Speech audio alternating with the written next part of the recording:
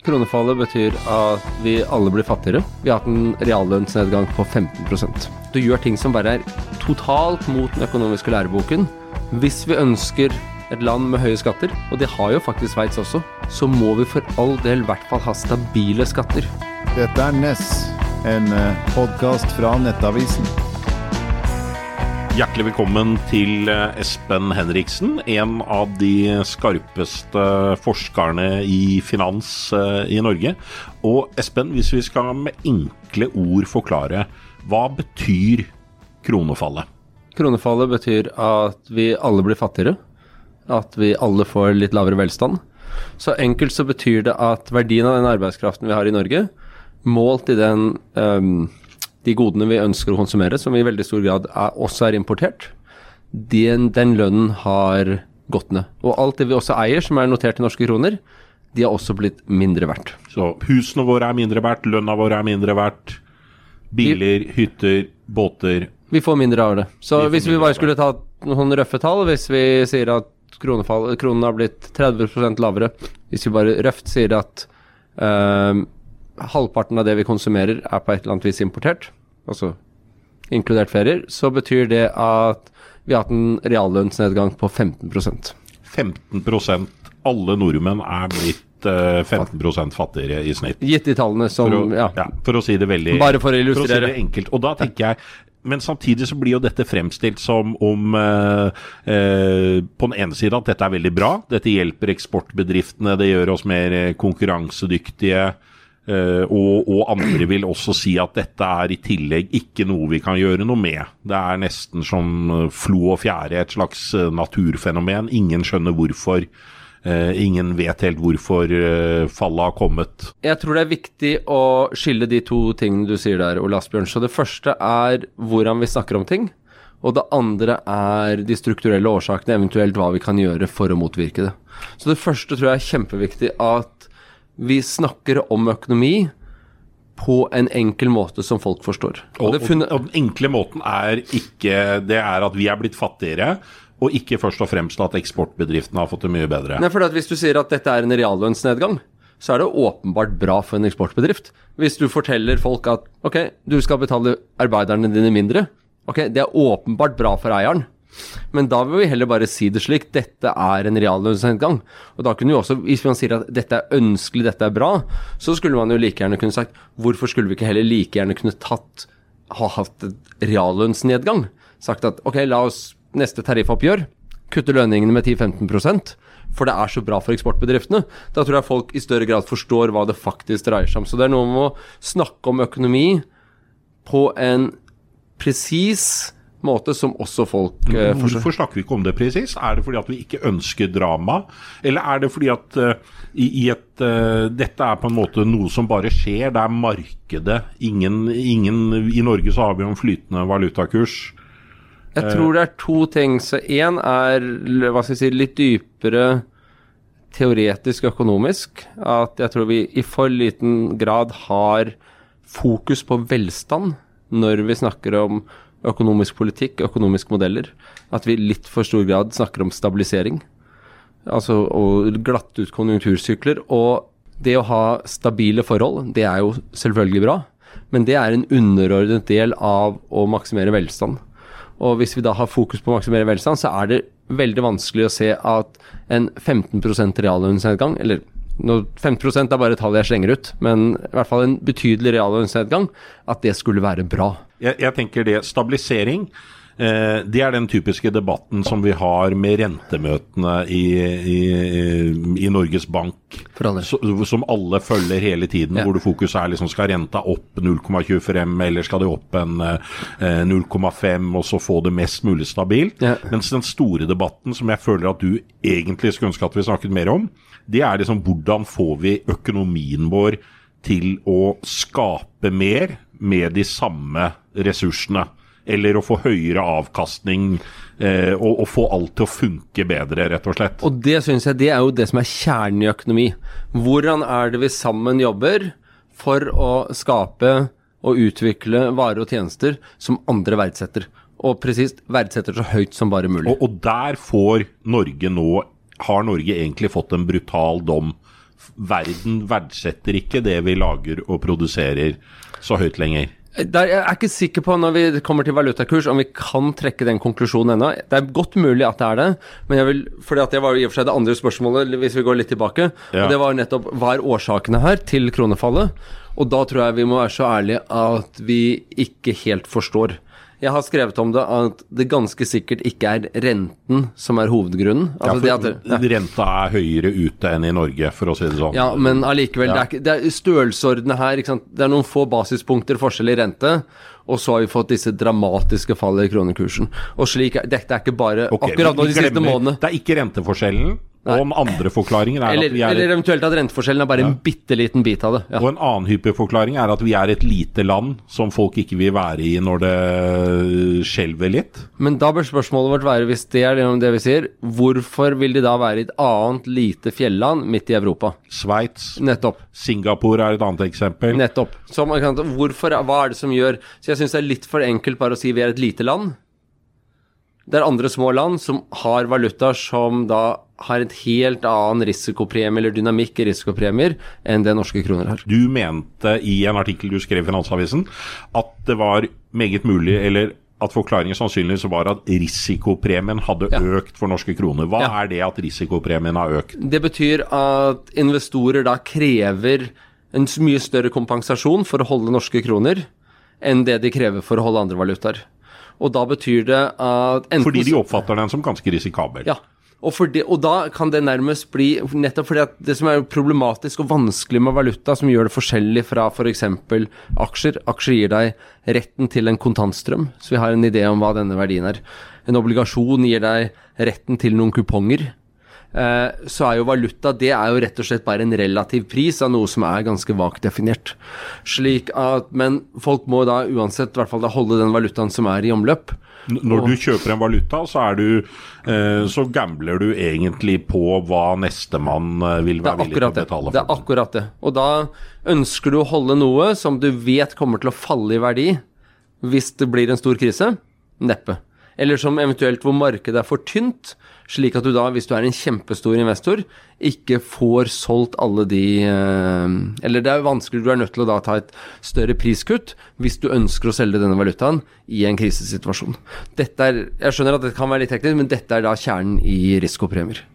Og Norge har fått en økt risikopremie. Og hvorfor det? Er det fordi at oljealderen går mot sin avslutning, fordi regjeringen gjør mye teite ting? Eller, jeg så jo Bård Bjerkholt i DN hadde en god kommentar på det, hvor han skrev at kronekursen var egentlig blitt forklaringen på alt. Alle så det de ville se den. Sånne som meg ser en regjering som fører en uansvarlig politikk. Spetalen og Sissener ser det samme. Og jeg har også sett innlegg fra andre som viser at den lave kronekursen er fordi at Norge satser for lite på det grønne skiftet. Ja, for lite på ulønnsom... For lite penger på ulønnsomme batterifabrikker, hydrogenprosjekter, you name it. Ja. Men det er i hvert fall, jeg synes også den kommentaren til Bjerkholt var strålende god, for det var jo nettopp det at folk da forklarte kronekursfallet med det de alltid har ment. Og det tror jeg kanskje det kan godt være at noen av de har noen gode poenger, men jeg tror ikke det er hele forklaringen, det er ikke hele forklaringen på risikopremier, og jeg tror at og her er det rett og slett, dette er virkelig at jeg tror, det er fordi at jeg ikke vet, men jeg tror dette må være fokuset. Hvis vi går systematisk verk, så sier her er det risikopremier, så må vi finne ut hvorfor er det disse risikopremiene beveger seg slik som de er. Og da kan det også være forhold slik som for eksempel det faktum at vi pålegger oljeselskapene å veksle inn oljeskatt til norske kroner. Og så blir disse pengene da overført til Norges Bank igjen, som selger norske kroner for å kjøpe da utenlandsk valuta for å investere gjennom oljefondet. Så hvorfor du da har, og det enkelte da store utenlandske aktører sier, dette synes vi er problematisk fordi at her er det to aktører, først disse oljeselskapene som bare må betale på denne datoen, og så har du da Norges Bank som ikke opptrer som en ren kommersiell aktør når de skal veksle tilbake igjen. Hvorfor vi liker ikke dette markedet hvor det ikke er eller hvor store spillere ikke er kommersielle aktører i en vanlig forstand, eller i den forstand som de er i de fleste andre valutaer. Så det kan være en type av ting å se på. Noe annet kan være dybden i det norske statsobligasjonsmarkedet. Okay. Det er få norske statsobligasjoner. Det faktum at vi har et stort oljefond. Det lite norske sikre statspapirer. Jeg vet ikke om det løsningen, men det kunne være da, burde vi ha et større og dypere marked i norske kroner. Den type forklaringer tror jeg kan være veldig viktig for å forsøke å se hva som da... Men for å være litt djevelens advokat, så du kanskje nå over i stabilitetsdiskusjon versus en fornuftig økonomisk politikk?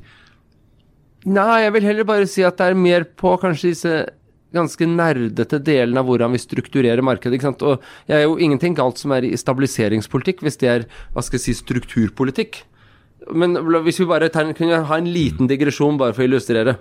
Jeg virkelig misliker det dette ordet som enkelte makroøkonomer bruker, det automatiske stabilisatorer. Det at arbeidsledighetstrygd, det en såkalt automatisk stabilisator. Nærmest, vi gir arbeidsledighetstrygd fordi det stabiliserer BNP. Og det å snu ting helt på hodet. Vi gir arbeidsledighetstrygd fordi at det bra for folk, fordi vi bryr oss om folk som må miste jobben. Vi tror dette bra for samfunnet, og i det tillegg så vil jo det bety at da blir økonomien, sjokk blir lettere absorbert når vi har den type sosiale forsikringsordninger. Men igjen, så tilbake til stabiliseringspolitikk. Det ingenting galt med å sørge for at vi har en økonomi som absorberer sjokk på en god måte, men la oss tenke systematisk og prinsipielt på det, så hvis da det at vi for eksempel da har en mer hensiktsmåtig måte å få inn oljeskatt på, og det da vil gjøre at valutaen blir mer stabil, så det bra. Jeg tenker at det burde vel være en mulighet til å bare la oljeselskapene betale i utenlandsk valuta, nettopp, for eksempel. Det kunne være tingene som man virkelig burde vurdere, eller i hvert fall vurdere grundig i dagens situasjon. Eller kanskje burde ha vurdert for lenge siden, men i alle fall at dagens situasjon gjør det enda mer aktuelt. Men dette vil jo ta sin slutt ettersom oljeprisen ned, gassprisen ned, det blir neppe så store skattebetalinger i 2024, for å si det sånn. Absolutt. Men allikevel, uansett, poenget var her å se på hva det med det strukturelle forhold med markedet for norske kroner. Men jeg er litt tilbake til den der at hvis vi tar to land, så tar vi sveitserfrangen, som liksom det erketypiske eksempelet på trygt, sikkert, kjedelig, konservativt, men veldig stabil, bra valuta. Ja. Og så har du Argentina, som går konk hele landet med ujevne mellomrom, og hvor ingen med vett i behold egentlig har lyst til å ha langsiktige penger investert. Og så tenker jeg at vi med oljefondet vårt, og kanskje en av de rikeste statene i verdenshistorien, så burde jo den norske valutaen bli en mer solid enn sveitserfrangen, men det vi altså ikke blitt. Nei, men bare ikke et vondt ord da om Argentina. Makroøkonomer vil jo gjerne si at Argentina landet som bare gir og gir og gir. Det sånn utømmelig. Hvis man interessert i litt sånn spesielle tilfeller, så blir Sveits fort ganske kjedelig. Men spøk til side. Jeg tror du har helt rett. Og det at men nå kommer vi om på en sånn bredere økonomisk debatt, og ikke sant, i hvilken grad dette og det jo at jeg tror det fokus på velferd og velstand. At velferd bredt definert. Offentlig tjenester en del av velferd, men det ikke det som velferd. Det typisk at vi et produktivt samfunn som skaper varer og tjenester som andre ønsker å betale for. Det et godt og produktivt samfunn. Og det noe godt i det også. Det noe veldig hyggelig. Ja, for jeg tenker som så at det du egentlig sier, eller hvis vi går helt tilbake til begynnelsen for å gå inn til landing, så tenker jeg at det du egentlig sier at den valutaen man vil være investert i på lang sikt, det den valutaen som sier at her det hardt arbeidende, produktive mennesker med sikre rammebetingelser og trygghet, som bare jobber veldig, veldig hardt og smartere, og som da sørger for at verdiene i sveitserfranc, der kommer det til å være godt å være. Her kommer det farma, her kommer det klokker, her kommer det smarte finanstransaksjoner, her kommer det massevis av nordmenn som vil søke ly. Mens andre land som Argentina, så tenker du at her kommer det bare den ene korrupte presidenten etter den andre, og så kommer det en ny krise hvor de tømmer lommebøkene til de få som har klart å slå seg opp. og som ikke venner med presidenten. Men uansett, men hva for komplementær til det vi kan, det å bygge gode, sterke institusjoner. Hvis vi ønsker et land med høye skatter, og det har jo faktisk Sveits også, så må vi for all del I hvert fall ha stabile skatter. Stabile og forutsigbare skatter, og et godt gjennomtenkt skattesystem.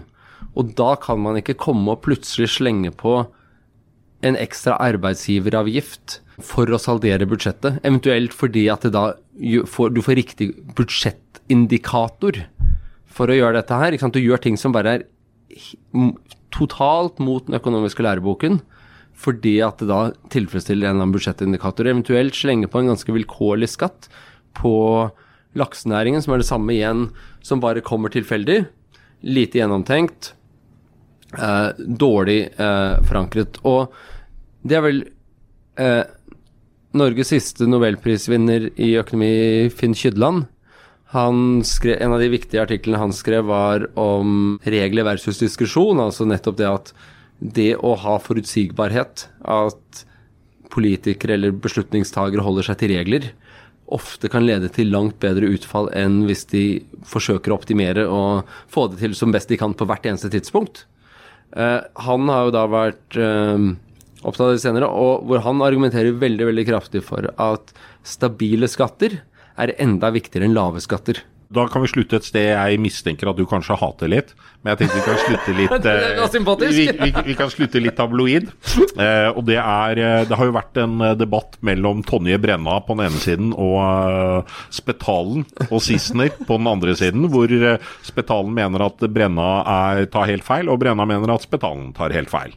Hvis du skulle gi en karakter til Spetalen og en karakter til Brenna, hva ville du gi til hver av dem da? Hvem du mest enig med? Jeg har vel da her tror jeg det ble et par D-er til begge parter. Jeg har ikke lyst til å utpeke en vinner. Jeg synes at dette var litt gjørmebad fra mitt perspektiv. Selv om jeg tror det veldig viktig perspektiv. Brenna og Spetalen driver med gjørmebryting. Det blir litt gjørmebryting slik jeg ser det. Men som du forstår, dette var jeg ikke helt komfortabel med. Veldig bra. Da sier vi takk til deg, Espen Henriksen. Hjertelig takk. Dette Ness, en podcast fra Nettavisen.